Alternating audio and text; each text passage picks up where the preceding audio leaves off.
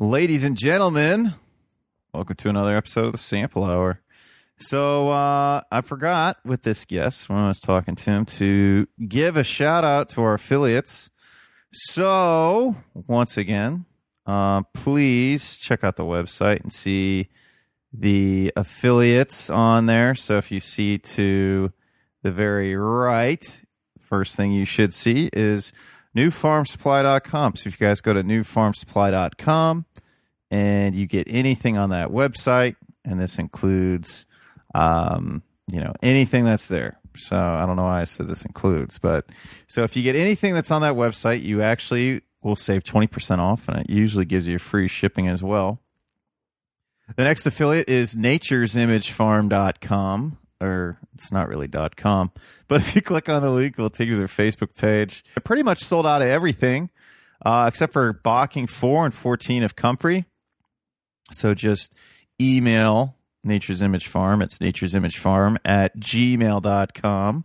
And let them know you're interested in some Comfrey, and they will ship it anywhere. So you can work out the details with them.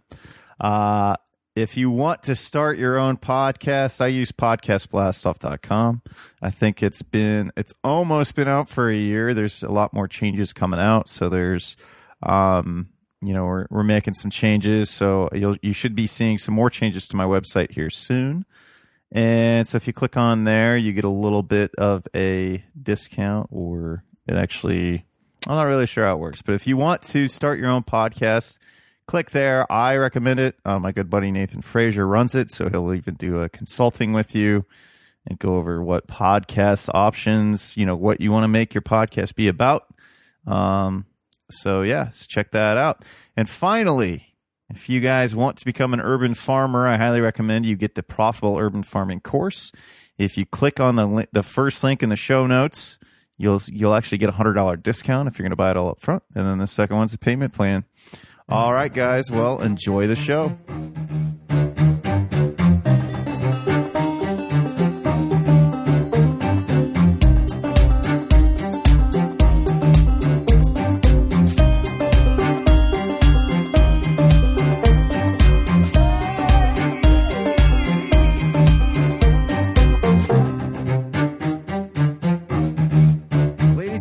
Welcome to another episode of the Sample Hour. I'm super happy to have this guest on today. I had him on just over a year ago, or just under a year ago.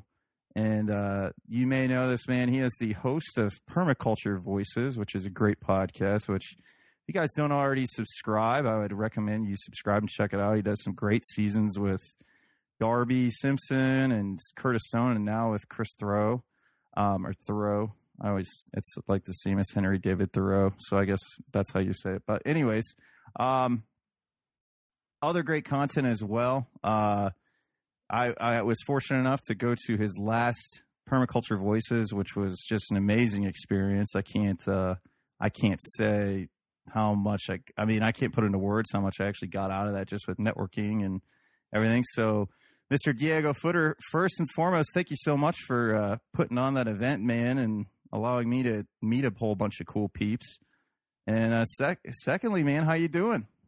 Doing well. Life is good. A lot different than it was 365 days ago when we first recorded. Yeah, same here, man. Same here. So the funny thing, why I wanted to have Diego on today, as many listeners know, both Diego and I, with the first time we both talked about how we wanted to get out of corporate America. Somebody said it best, man. One of my listeners, we just butchered a bunch of turkeys and chickens and everything at Greg Burns's. And one thing a guy said to me was like, man, when you work for a company and you're making like 6 figures a year, they kind of own you. And it's really hard to take those handcuffs off. And I had come to the realization that I was just going to ride this job out until I got a severance. And then 2 days later, I get called in the front of a room, and they're like, the no pay severance. I actually got a severance. So I didn't get a no pay severance, but you got a no pay severance. So your situation was a little bit different. So here, talk about your situation, how things went down for you. It's probably a bit unique given the scenario I was in, but I think there's some principles in here that translate well to a lot of people. So my job was a contract position. It was a contracted position between me and one person, so my boss. And we both worked for a company. So the company was essentially the umbrella. We're under the umbrella. My contract was with him, not with the company. The company just blessed it, essentially. Wait, before that, you had worked for the company, but you switched to being a contractor? Is that correct? Yeah, exactly. When we last talked, if that was December, I would have been still a company employee at that point. And then later that month in December, I ended up basically quitting. They freaked out and said, no, we don't want you to leave. Please come back.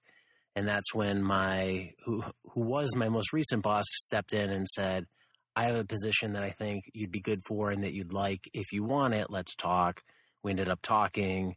And then I basically took on a contract position with him starting in January, but it didn't go into effect until after PV3. So I restarted there in early March.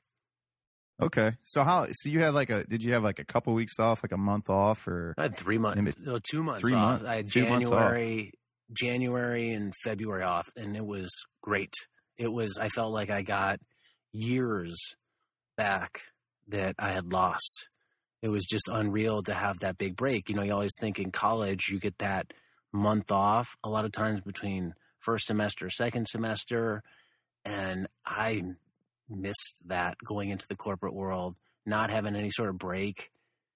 And I didn't take a lot of vacations over the 10 years that I'd been at this job. So having those 2 months off solid to be at home, to work on stuff, to just re-energize was great. And that's probably the only reason I made it through another year of the corporate scene, is because I got those 2 months to reset and recharge.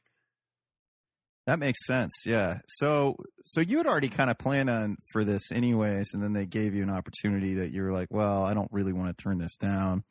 It's good money. It's kind of the best of both worlds. I still get this income.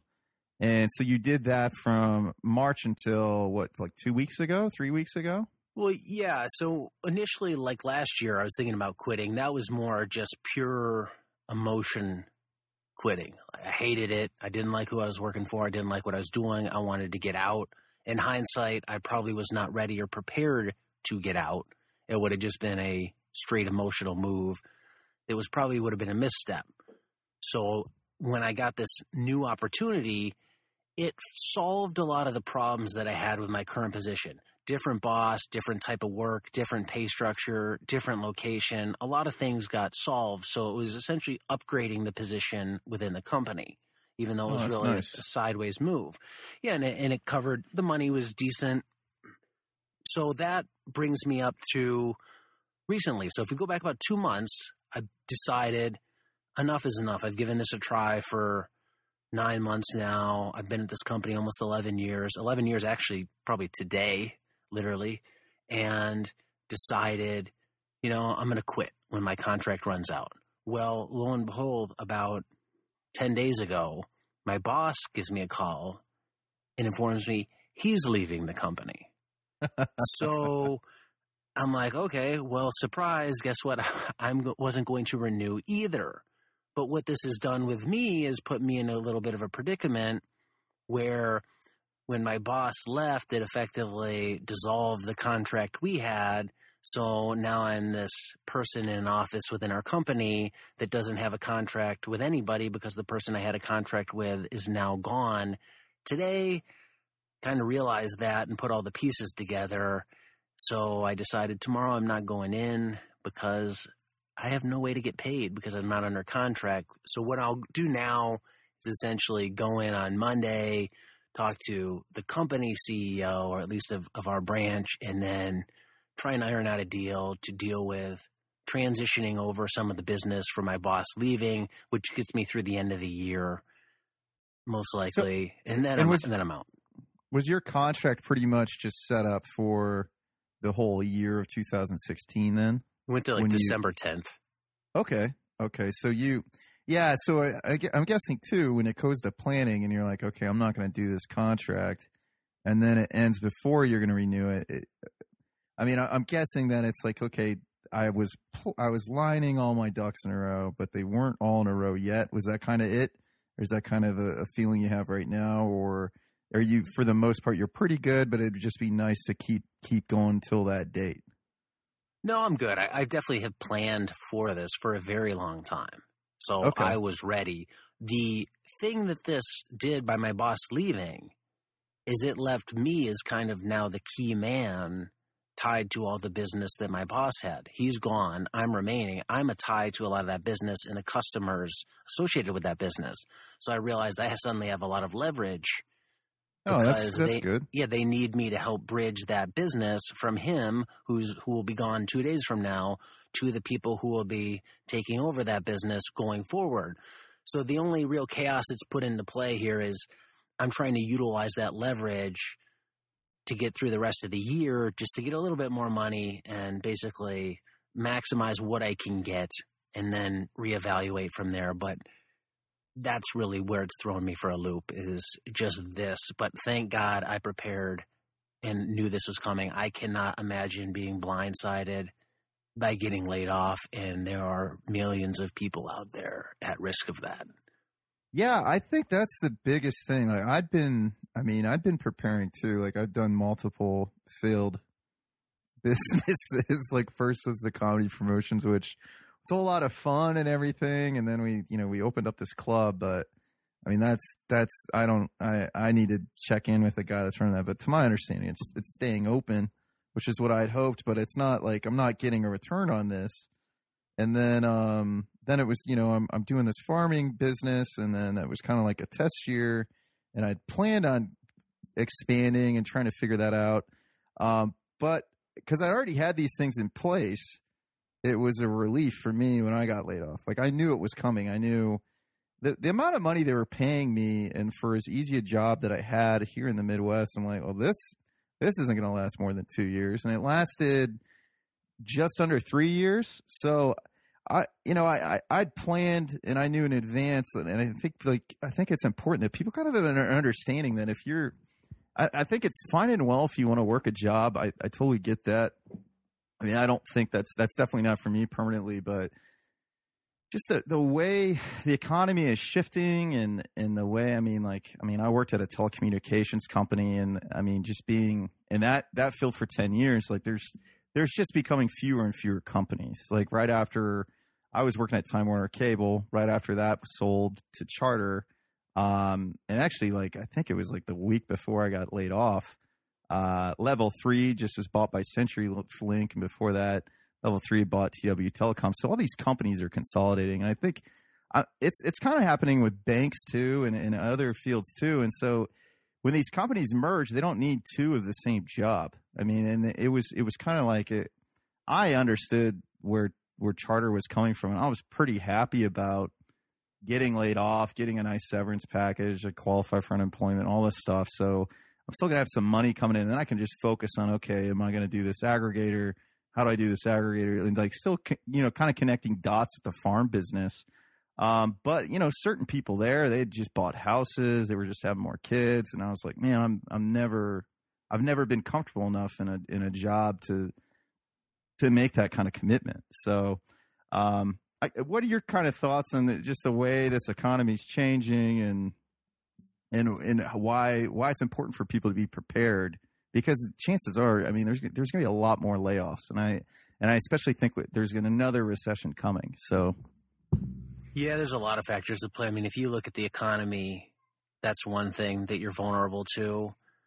You are vulnerable to changing technology, which is changing at an ever-increasing rate now that could make your job redundant, or it could just make your knowledge base redundant.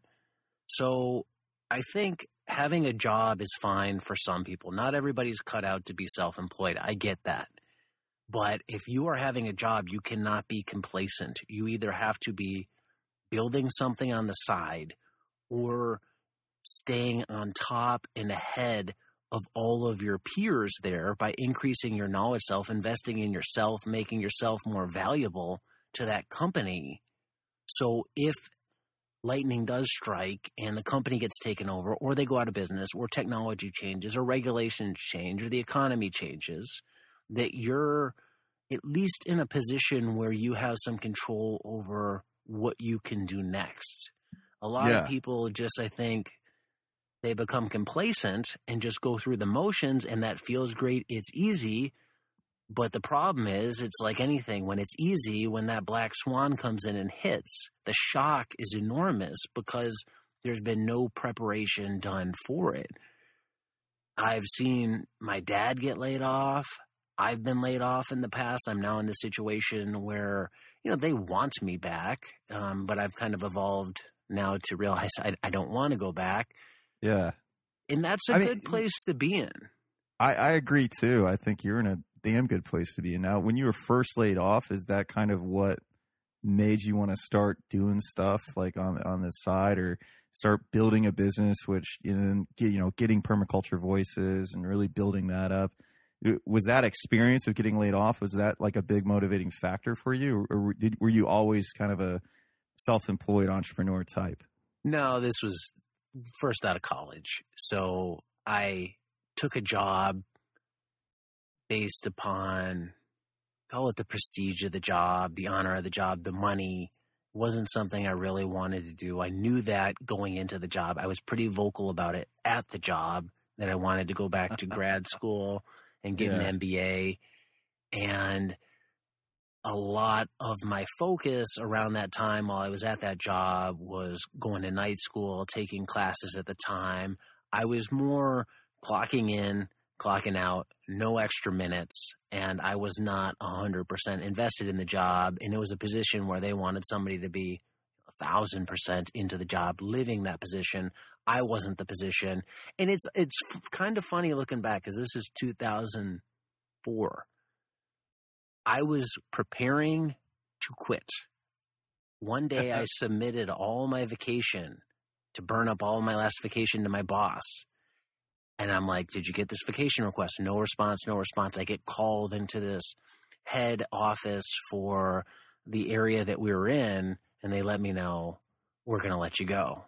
And it was just like, well, surprise, I was going to leave anyway. Were you kind of relieved in a sense? I mean, I got unemployment out of it, which I guess was a benefit that I didn't have. It was more...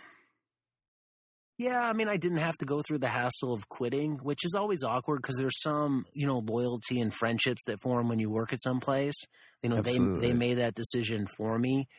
And it was probably a blessing in disguise, because it happened probably about 2 months before I was going to pull the trigger. So it gave me a little bit of extra time. But again, I was 24 years old, so a lot more arrogant, a lot stupider in many ways. I think I just kind of rolled with it. Well, that's really similar to my situation, except they let everybody in the call center go. It was like, they just pulled everybody in front of the room. They're like, bad news. Everyone's laid off. A through E, meet with this group. F through this HR person. And it was, I was at first I was kind of, man, am I really ready for this? And then I found I was getting a severance and everything. I'm like, oh yeah, this is great. This is better than any situation I could have had of just quitting on my own. Like this is definitely a blessing in disguise for me. And now I have time, like I spend, holidays with my family, or like I can go have Thanksgiving with, my aging grandfather, who like really is somebody that got me into this space of, small scale farming and everything. So, man, it's been great for me. So now what are your plans, I guess, with the future to, you Permaculture Voices, you've really scaled that up in this past year, done a lot of different things. What is the plan like going forward? Because, you don't really want to be doing this contracting gig, I'm guessing, unless they offer you a lot more money, which is, if they make a big offer to you, would you think you'd re-sign? Or no, but I've kicked this around the last 2 days a lot, to the point where it's been hard to sleep. Like, this is very, very recent. Literally today, yesterday. And I've kind of come to the point of, it's not about money. I mean, I've always known this. but there's no amount of money that they can offer me that's going to make it worth my while. Now, let's put some context to that. They're not going to offer me $1 million a year. So within the realm of reality of what they could actually be expected and would offer me, that amount isn't enticing enough. And I have to look at, if I'm going to get paid, what is the trade-off for getting that pay? So in my case, that means if I sign another contract for a year or commit to another position, I'm getting some amount of money, probably $60,000 to $120,000, which is a base salary plus some bonus structure built into there. Now, that covers my bills and gives me extra money to put into savings. I don't really, this may sound crazy to some people, the extra money beyond my bills, I kind of look at as, I don't need that. I don't have debt to retire. I only have a mortgage, so I'm getting more money. But that money, again, comes at a cost. I'm being away from my family. I'm pushing aside opportunity to work on other businesses that I have. I have a daughter that's 4 months old now, so I'm essentially missing a big part of her growing up. That's worth a lot of money to me. So what I've had to do is step back and say, if I don't have that job, can I pay my bills between the income I have and the savings I have? Yes.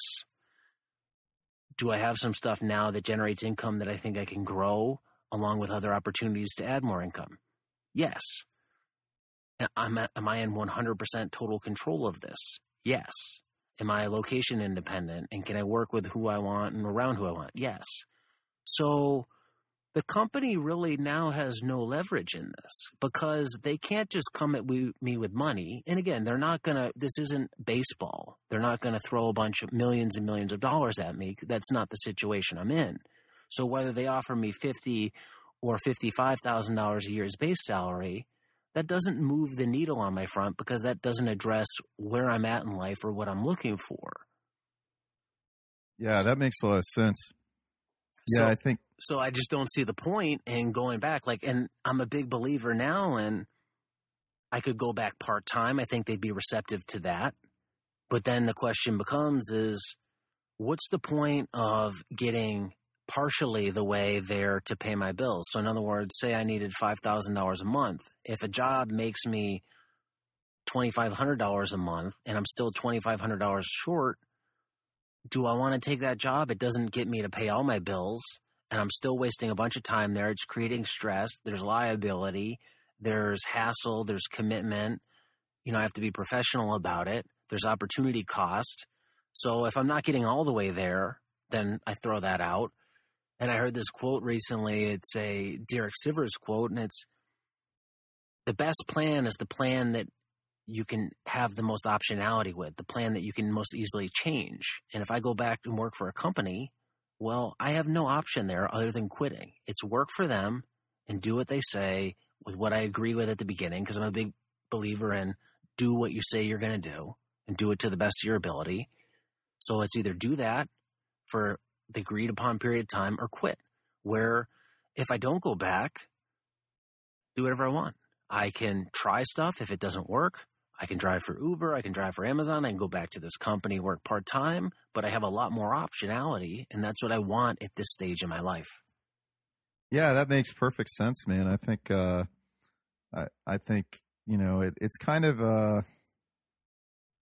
having an option to have multiple streams of income. I mean, that's actually the first thing. I don't actually think I can drive from Uber because my car's too old, but I could definitely do Amazon. I think we got Prime now, I think in May, and there's lots of opportunity, man. There's signing bonuses and all this stuff because it's new. So I was like, man, worst comes to worst, if I need side income, I can just do that and work whenever I want. And I think there's a lot of opportunities like that now anyways. And also too, how much is your time worth for, focusing on more stuff with Permaculture Voices or other businesses versus sitting in a cubicle that you're going to be miserable at, you know what I mean? And it's not even just the money. It's just, quality of life, I think goes so far. It's the most important thing. Oh, exactly. How much are these years of my life worth? When I'm 70 and look back, how much are the years in my mid-30s worth when my kids are 1, 3, and 5? That's worth a lot of money.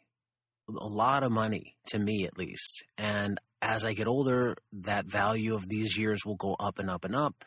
And I look at it like this. If you are going to go back, like I could look at it and I actually played around this scenario. What if I go back with the whole idea is I'm going to make money, but I can somehow fast track my business on the side. So if I can make $100,000, I could dump 50 of that into Permaculture Voices and get Permaculture Voices up to speed faster. Like, in other words, I can trade my time that's valued highly at the corporate job and recycle that money into the business with money I otherwise wouldn't have, allowing that business to grow faster. And I tried to really look at those scenarios, and I'm not really in a situation where if I dump a bunch of money on everything I'm doing with Permaculture Voices, it'll fast track it. But I think you could make a case for doing something like that. Like farming comes to mind, where, working a job and being able to buy better infrastructure in the beginning, I think can help you along, especially when it comes to livestock. So I looked at that. That didn't really make sense. It was just, I really tried to look at all the scenarios. Too many people, I think, make a decision based upon, well, I need to make money. I need a salary. And it needs to come down to, well, how much and why, and what are all your options for getting that salary? And what are the cons of doing any of those options? And are you fairly valuing the cons, not just the dollar amount? Because that's the other thing. I could make $100,000 a year. I go back to work. I'm putting money in the bank, but in the back of my mind, I'm still going to be thinking about the stuff we're talking about right now and wanting to do this. I'm just pushing it back in time. I'm still going to be wanting to start a side business. I'm not going to shut all the PV stuff down. So why divert my whole path to the future over to the corporate side if I'm still going to want to go this other way anyway? Yeah. Yeah, that makes a lot of sense, man. And I think it was working this job and getting my infrastructure in place for, even just getting my backyard set up so I could take everything I have and move it, whether it be like my walk-in cooler or all my tools, like my Jang, and I got the greens harvester and all the important stuff. Like, it was nice to be able to just pay cash for that. So now it's now that I do have time, and I think that was the biggest thing for me last year is I didn't put the proper time into my business because I was at work, man, and I was making money and I was trying to get stuff set up, and then I'd have a few days off, and I just felt like, man, I don't have the proper time to put into this, and I'm not a guy that gets up at 4 a.m. and wears I'm not Rob Kaiser wearing the flashlight, the head flashlight, and it was just something I was like, man, but at least I have this infrastructure, and I think that's the one thing. So if when you are preparing for something on the side, like even if you're doing your business and you're doing a really shitty job at it, like I did last year, like I had sales and I had contracts, I just couldn't, and I still have people that want to work with me, but I just couldn't, I couldn't do a consistent enough supply. And I think, but now, at least now I had that experience and I put that money into it, just talking to that. But I think,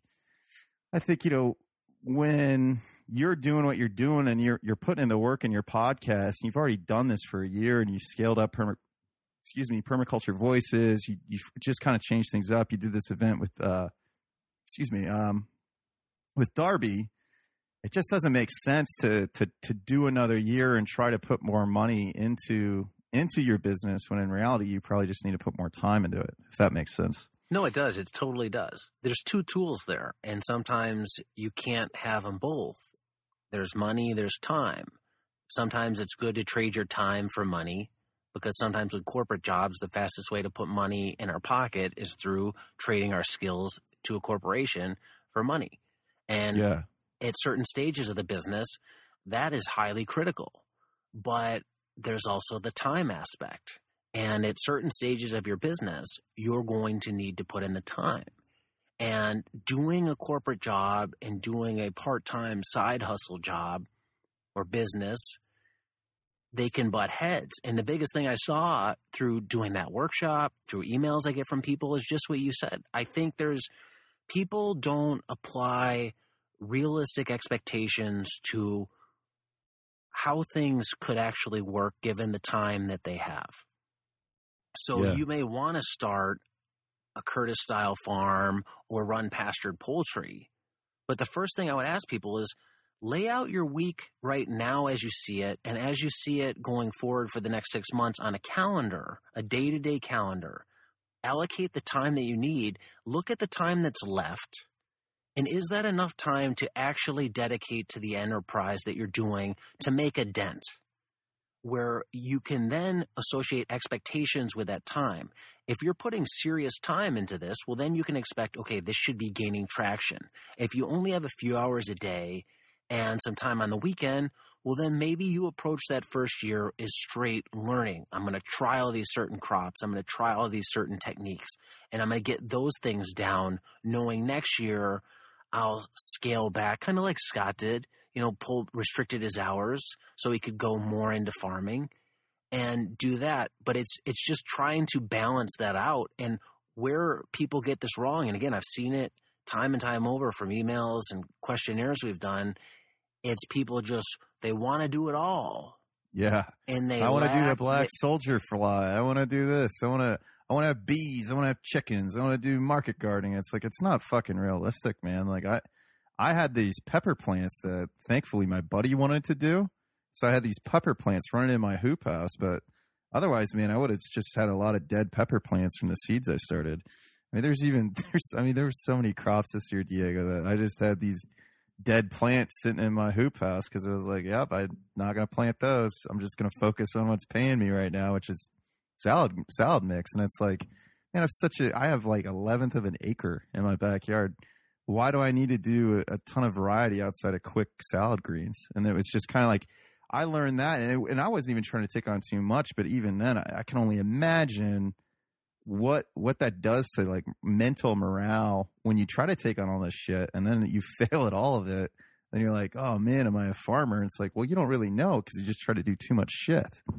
Well, that's it. People try and do too much and they want to do it all tomorrow. And I try and always tell people, your goal is not to get to where you want to be in 2 weeks. It's to get there and stay there for 20 years.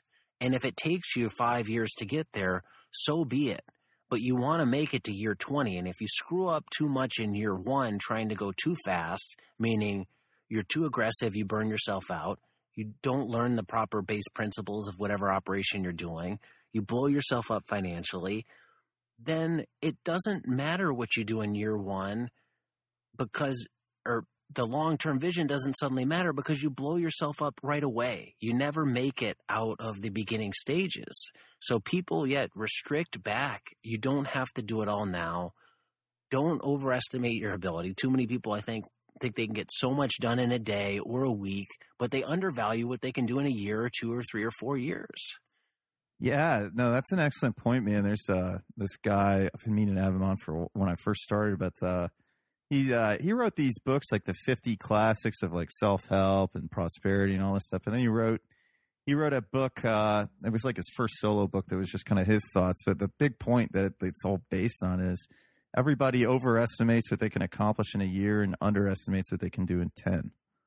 And it's just like people are amazed at what they accomplish in 10 years. And then they get frustrated about what they didn't accomplish in 1 year.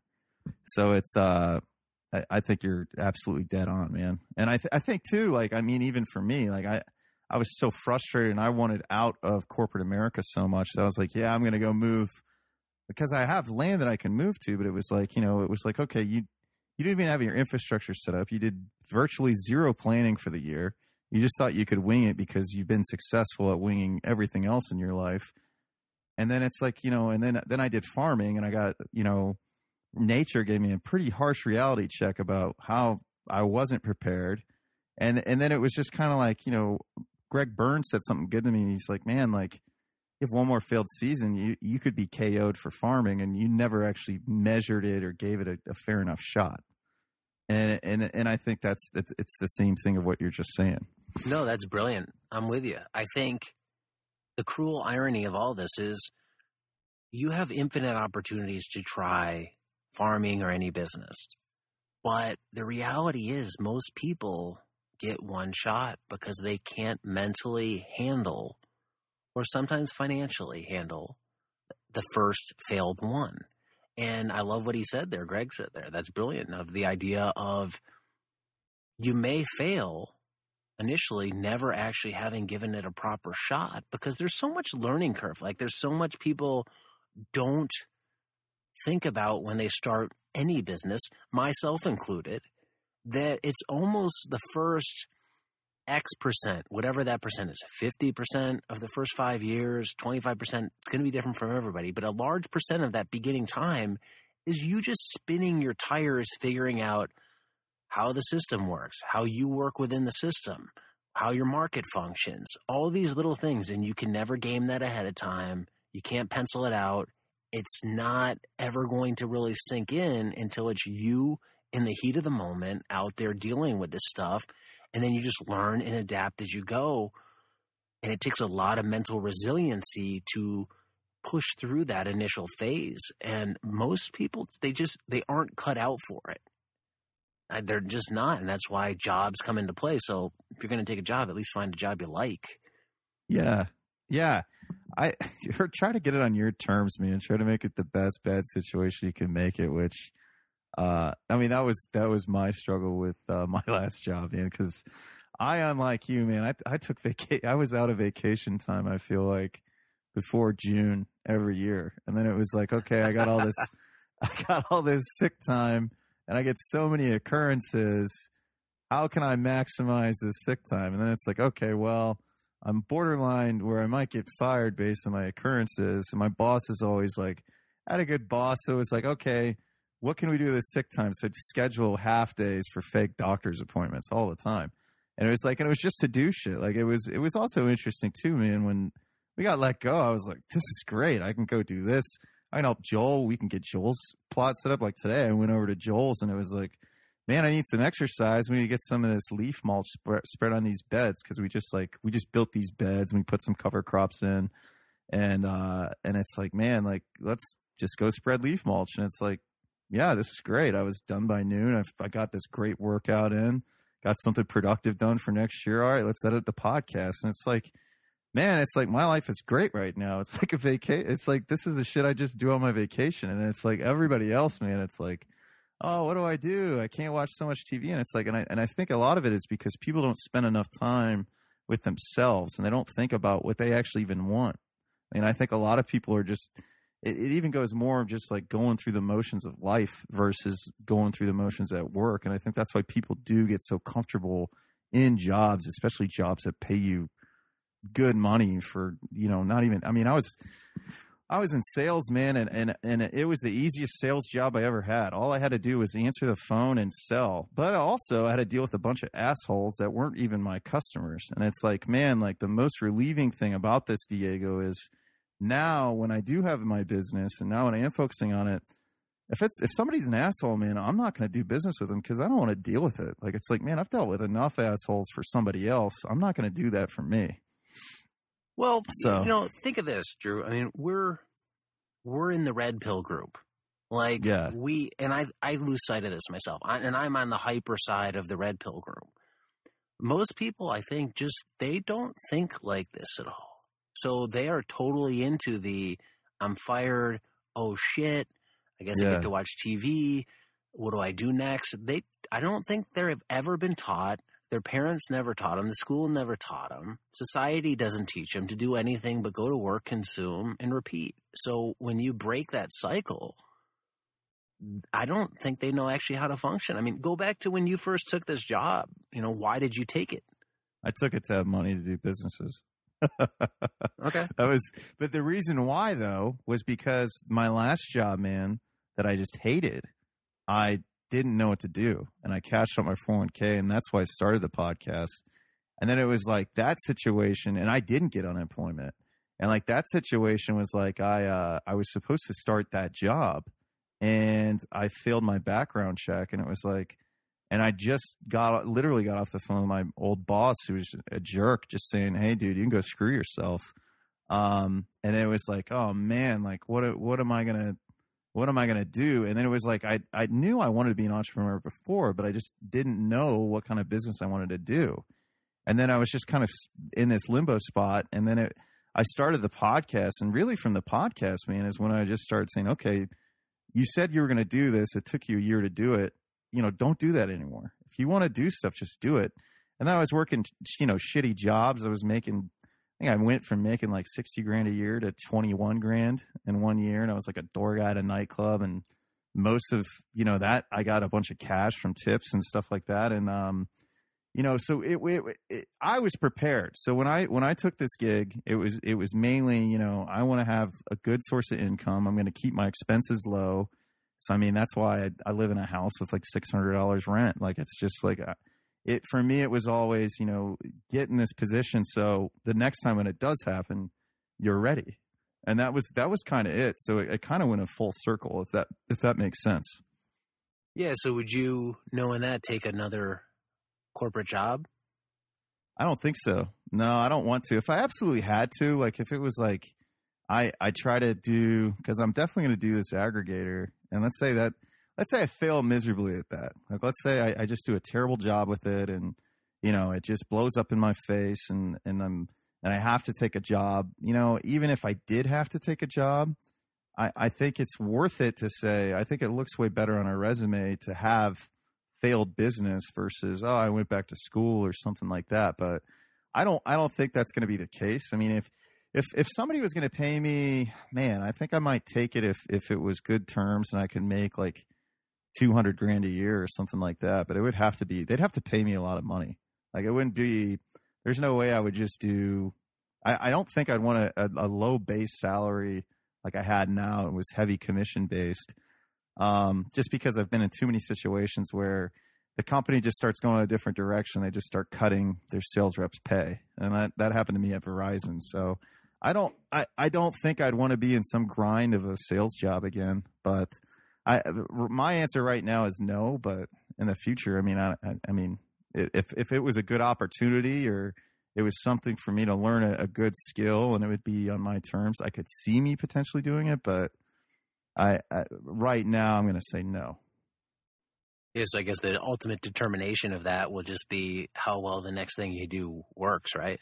Yeah, for sure.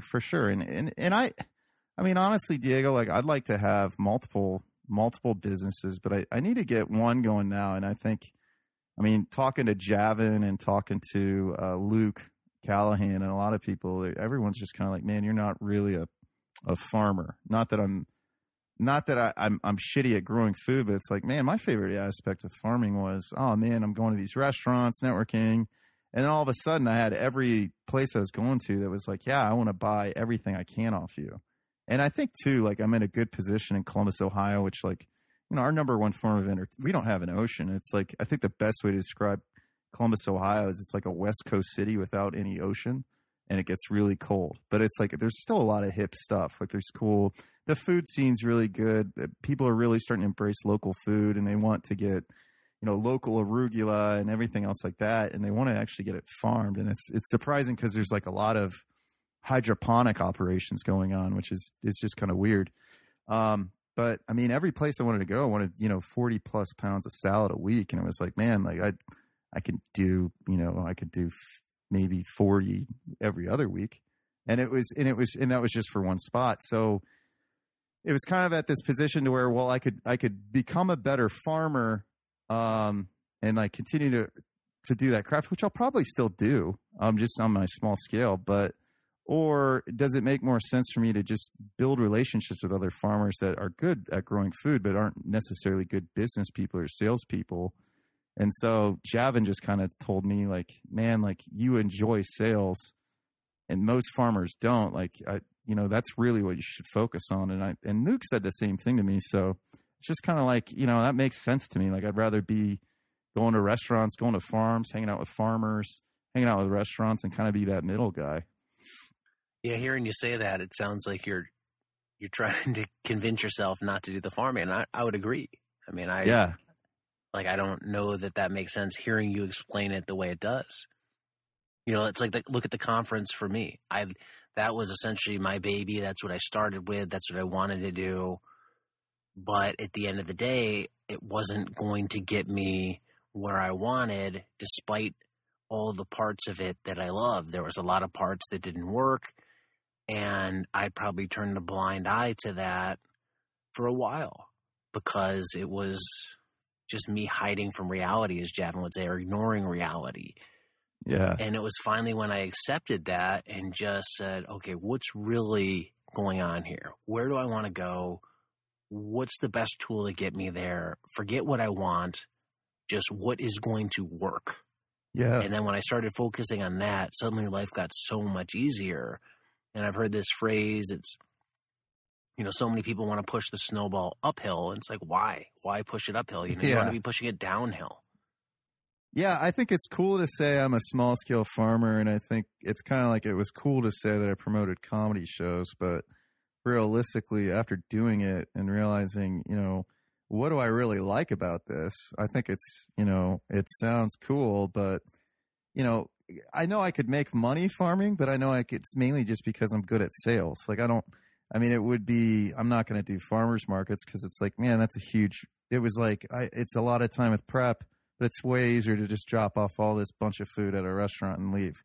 And so it's like, when you look at what's worth my time more, and it was like, what's worth your time more? Is it getting in your backyard and farming that was kind of why you sucked at your business, is because you didn't really like putting in the time to clean your microgreens trays or go out there and weed and stuff like that. You liked harvesting and you liked selling it.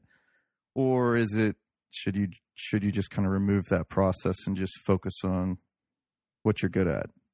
Like do what you're good at. Do what you like. I mean, what would you pay yourself to do in your own business? There's another way to look at it. Would you pay yourself $50 an hour to do the sales or the growing? If you can only pay yourself to do one or the other, and when you start to look at it like that, it goes one way or the other. And I hear you. I mean, there's other stuff that I've thought of doing and wanted to do. It sounds cool, and I've just had to realize, like, the idea of saying I'm a blank doesn't pay the bills, doesn't get me to where I want to be.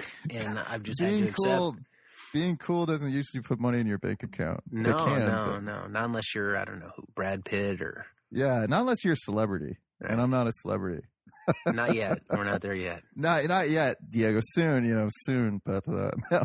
But yeah, no, I 100% agree. So what are your plans really now for permaculture voices and doing and like kind of expanding there? Like what are you, so now that you're going to have this free time outside of family, what are you going to be doubling down on?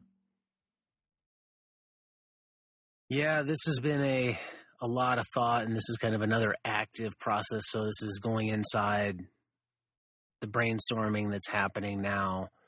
I mean, the first thing I'm trying to do is step back and look at 2017 as a year and say, okay, what are all the things I think I want to do? Like just dream list, brain dump. Here's everything I want to do. Then take that list and say, which of these things are going to make money now? And potentially, if I put the work in, that will make money for the long term with less work required in the long term. So essentially, they become more passive. And come up with that list, and then when can I actually do these? Because my initial instinct is to want to start them all January 1st, and that's not going to work. So it's like looking at a calendar. Okay, if I do this, project A, B, C, and D, I'm going to start project A in January. I'm going to give that January, February to work on, and then move to project B and C and D, because there's a lot of stuff that goes along with those projects, marketing them, supporting them, doing down the line stuff that you don't always think of. So what does that actually mean on the ground? I mean, realistically, it's probably freeing myself up from some time, which would mean scaling back some of the content that I've been putting out, which buys me some more time. I'm going to probably do at least one book in 2017. And then I'm going to do another workshop in person with Darby. Continue doing the remaining podcast and promote that through the Patreon thing, the listener-supported radio. That's really it right now. I mean, those are kind of the main things, and that takes up a fair bit of work. There's there's some other projects in the pipeline that'll be out by January that'll be in play. You have some workshops with Curtis and Chris, which are for sale. So, I mean, I have stuff out there. It's just more, one, cleaning up what I have to make it easier to sell those products on my end, and then trying to focus on some new projects that are suited for me, that I enjoy, give me cash flow now, and then give me cash flow down the line. I get that may sound like a bit of a mess, but this is the planning stage, not necessarily the doing stage. So I think I'm okay to be messy at this stage.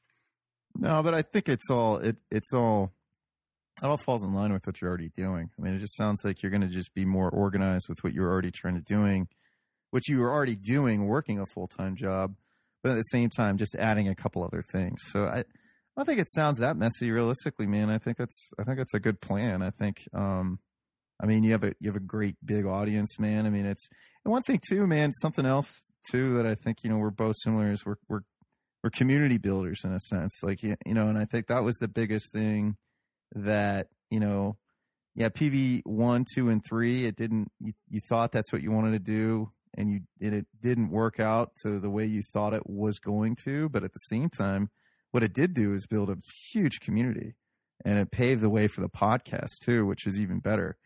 And so that, I mean, I think that's the thing too, man. Like going into farming, I'm like, man, I'm going to be a farmer. That sounds great. I want to be just like this dude Curtis, who's making $100,000 a year doing this. And then it was, well, I like farming to an extent, but then at the same time, this is what I'm good at. So this isn't really working out the way I thought it would.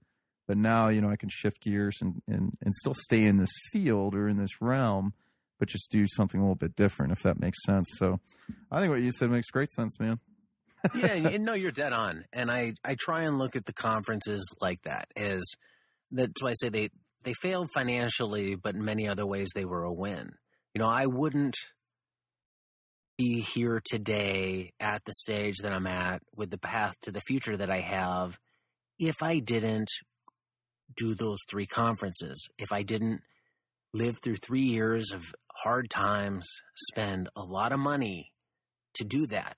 Now, in hindsight, if I look back and I look at everything that I went through and I stacked it in front of me now and said, oh, you got to go through this to get to where you want to be, I don't know that I'd want to go through that again, but I see the value in doing it. And it was some of the hardest, most trying times of my life, but that was my tuition. I mean, I have a master's in finance. I went back to grad school to take it. It was nowhere near as valuable or as rigorous or as intense as 3 years of running a business in the real world with my own emotions, with my own money on the line. Yeah. And I think I'm at the stage where now I've advanced, where I'm at least savvy enough, not that I can pick something out of the blue that's going to work, but I know what might have a better chance than other things to start, when to pull the plug quicker, how to compartmentalize risk, how to deal with the ups and downs, how to diversify away a risk. And again, that wouldn't have come without going through all that other stuff on the back end. And, people don't like to hear that. They're like, what's the silver bullet? What can I do today? I just read Curtis's book, and then, next year I'll be making $100,000. And it's like, well, not really. No, man, you actually gotta go do work, and you gotta suffer. You gotta make some, you gotta figure shit out. And I mean, like, and the nice thing is too, man, is that like all my infrastructure that I've had, I mean, it's not like it's going to go to waste. And that was the nice thing too. I mean, it's not like I wasted a bunch of money last year either. And I think it's the same, when I listen to you talk to, Curtis and Darby, and I still got to check out your episodes with Chris, but, something that's cool is, you do from your business experience of running your business, it's like the things that you didn't think about, you're asking them so you can kind of, get them in a, you can set them up to answer the question of risk, this and that, and all those things you just covered. And I think that's, I think the education you get, which you just really alluded to, is I mean, it's, I don't think there's no way you can learn that other than doing it. And that's it. And by getting that experience, and I even think like me not being very successful last year made other aspects of my life better, made my podcast better, just because I have more insight into situations or questions to ask people. Even when I'm talking to farmers, like when I just had Ray Tyler on, or even just talking to, Scott and I having people from the course on now. And it's like, it was this idea that Ray Tyler gave me was, something you could do is just go through people in the course or just other people and ask what they learned from their year. It doesn't even matter. Like, we're going to have Curtis on, and I want to have Curtis talk about, what he learned this year. Because every year you're learning something new in your business. So I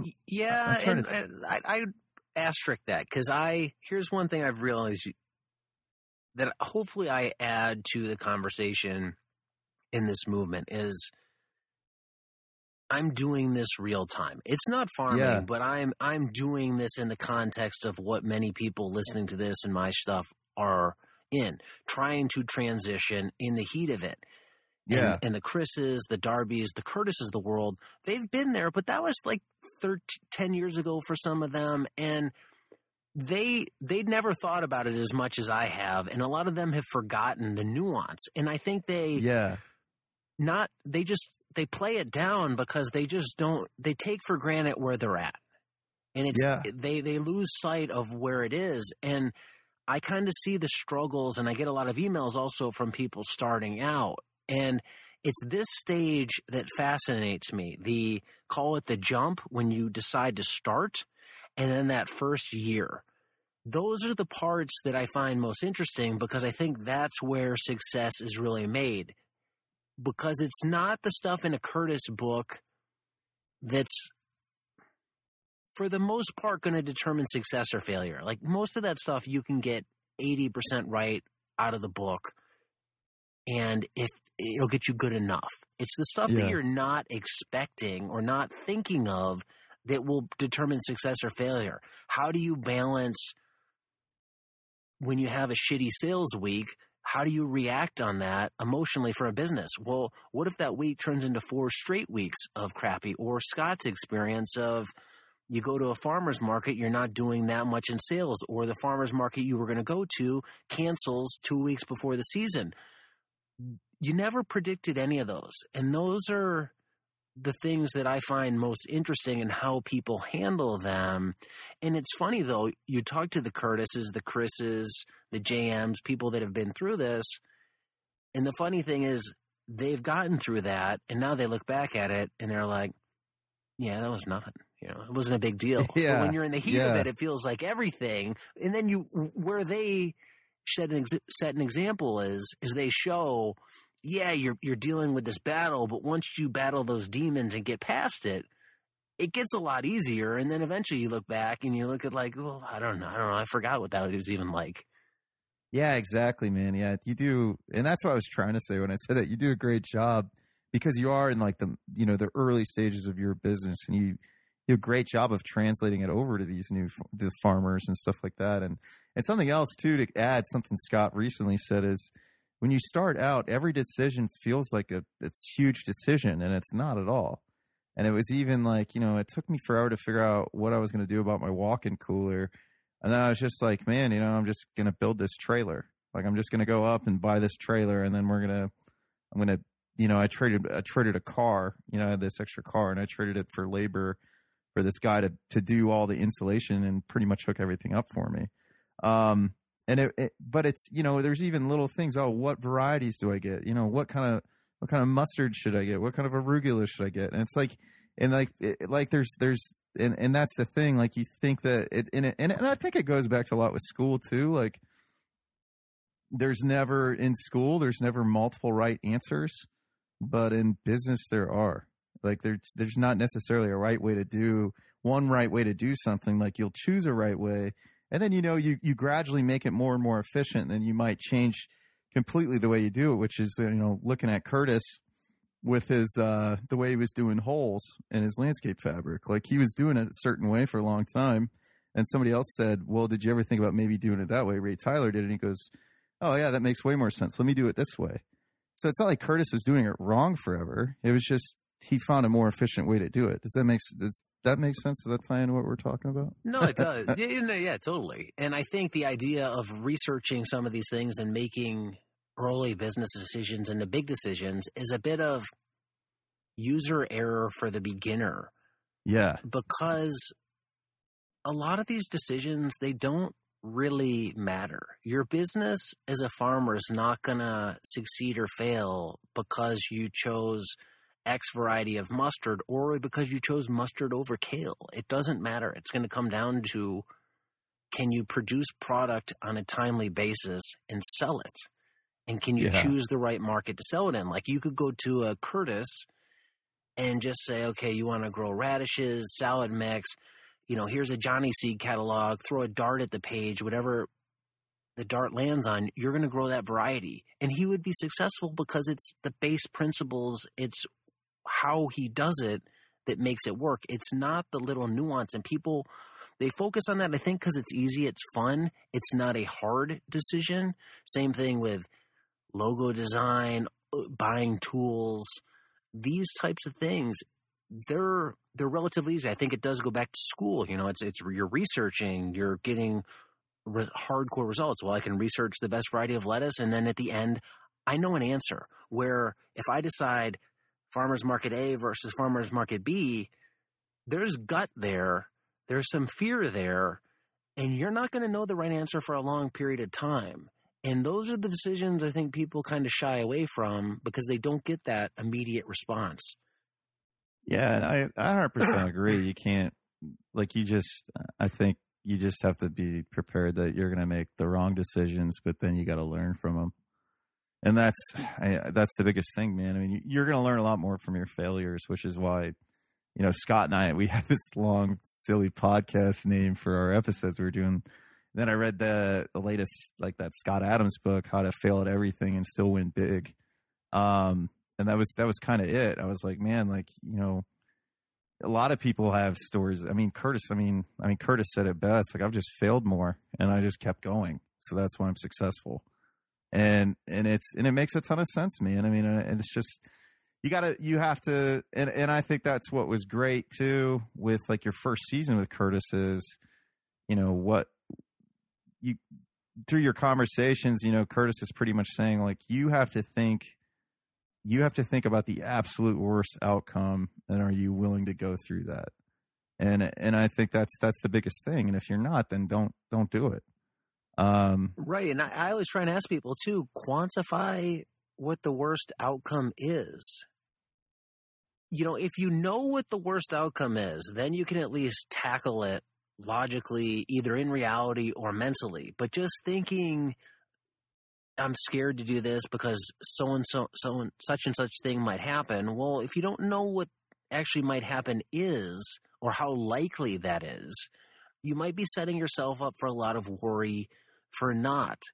So, people think, well, I choose this option over this. Well, if you choose A, what are the negatives there of not choosing B? If you know that, then it shouldn't be as scary of a decision. And I think that's how you start to overcome these failures, because what it also helps you do is avoid death blows. Putting too much money into a project, getting too emotionally invested in a project, entering a bad partnership. If you do these pre-mortems, try and blow holes in the plan ahead of time, it makes it easier to recover, because the quote failures shouldn't be as severe and shouldn't put so much shock into the system. And if they don't put so much shock into the system, you're less emotionally bothered by it, which means then you can do just what you said, the Scott Adams thing. Look at this, analyze it, take the best of what happened, learn, and fail forward off of that. Yeah, for sure. For sure, man. Well, I'll tell you what, Diego, we're just over an hour. I think that's kind of a good way to end the podcast. What do you think, man? Your show, man. I can go as long as you want or as short as you want. I have no shortage of stuff to talk about. I want to get you on again, man. I just try to keep these here. I think we got good flow, but man, I'm not going to lie, man. I'm pretty exhausted from doing all those leaves and stuff today, man. Yeah, man. Well, so with that being said, I try to keep it at about an hour. So my episodes recently, Diego, have been going like 2 hours, and I feel like I got to have a healthy mix. Not that you're not a great guest for 2 hours. I don't want to leave it at that. I feel like 2 hour ones are harder to edit too. They're harder to edit because do you go back and listen to all your episodes too? Yeah, like well, I mean, while I'm editing them, yeah. Yeah. But have you noticed this? So let's talk about this real quick, and then we'll. Have you? This is how the podcast has helped me. It's like helped me be more conscious of how I interact with people in conversations. Like I would listen and I'll be like, man, I really shouldn't have interrupted. Or like I interrupted you earlier and I thought, man, you just interrupted Diego. You really should let him finish talking before you say something, Drew. Try not to get so excited. I don't know if you're pretty good at not doing that anyways, but it's just something I've learned from editing. And I guess I just wanted to pick your brain about that real quick. Like how has the podcast kind of changed the way you interact with everyday life and a sense of communicating with others, if that makes sense? Yeah, well, I saw this thing on ESPN a few years ago, and it was talking about Manny Ramirez when he played for the Red Sox and how after every game he would spend time looking at all his at-bats, looking at his swings specifically and how he was doing. Didn't matter if he got a hit or struck out. He was analyzing that. And I think the same principles apply to any of us when we do our work. So totally, when I go back and edit, it helps me analyze how I've approached things. I get a lot of ideas during that process. I hear how other people respond. I kind of get cues of how responses sound of, I like that, or I don't really like how they said that, or does it come off as harsh? Does it come off as soft? And it allows me to kind of phrase things differently when I do ongoing shows with the same person like Curtis or Darby. I can kind of detect patterns of how they are. So if I detect one of them is going in one direction, say in terms of their mood, I can kind of start to swing that.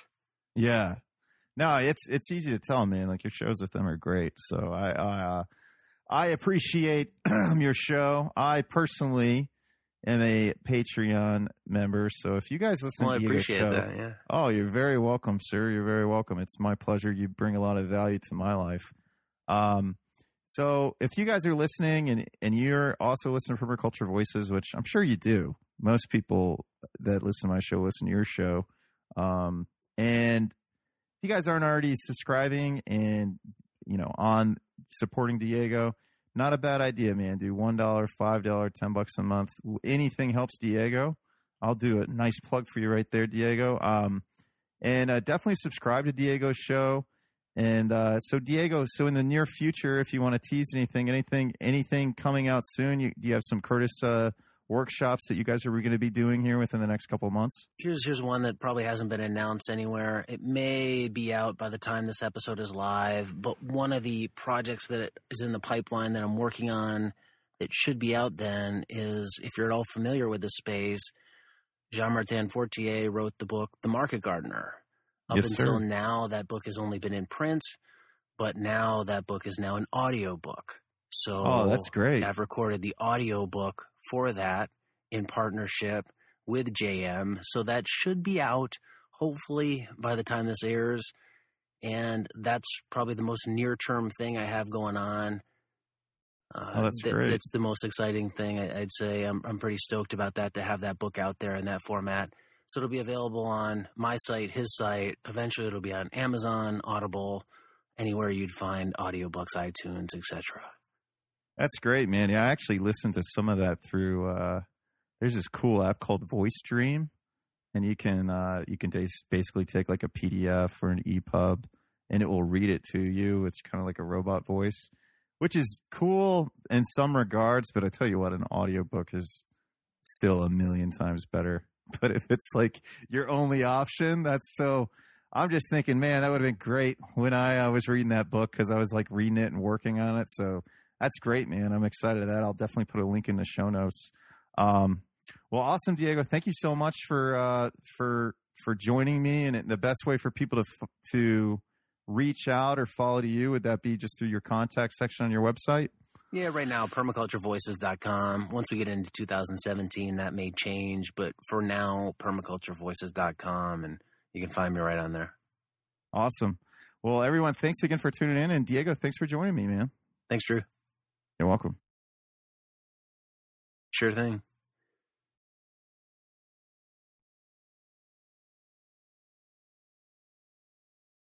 No.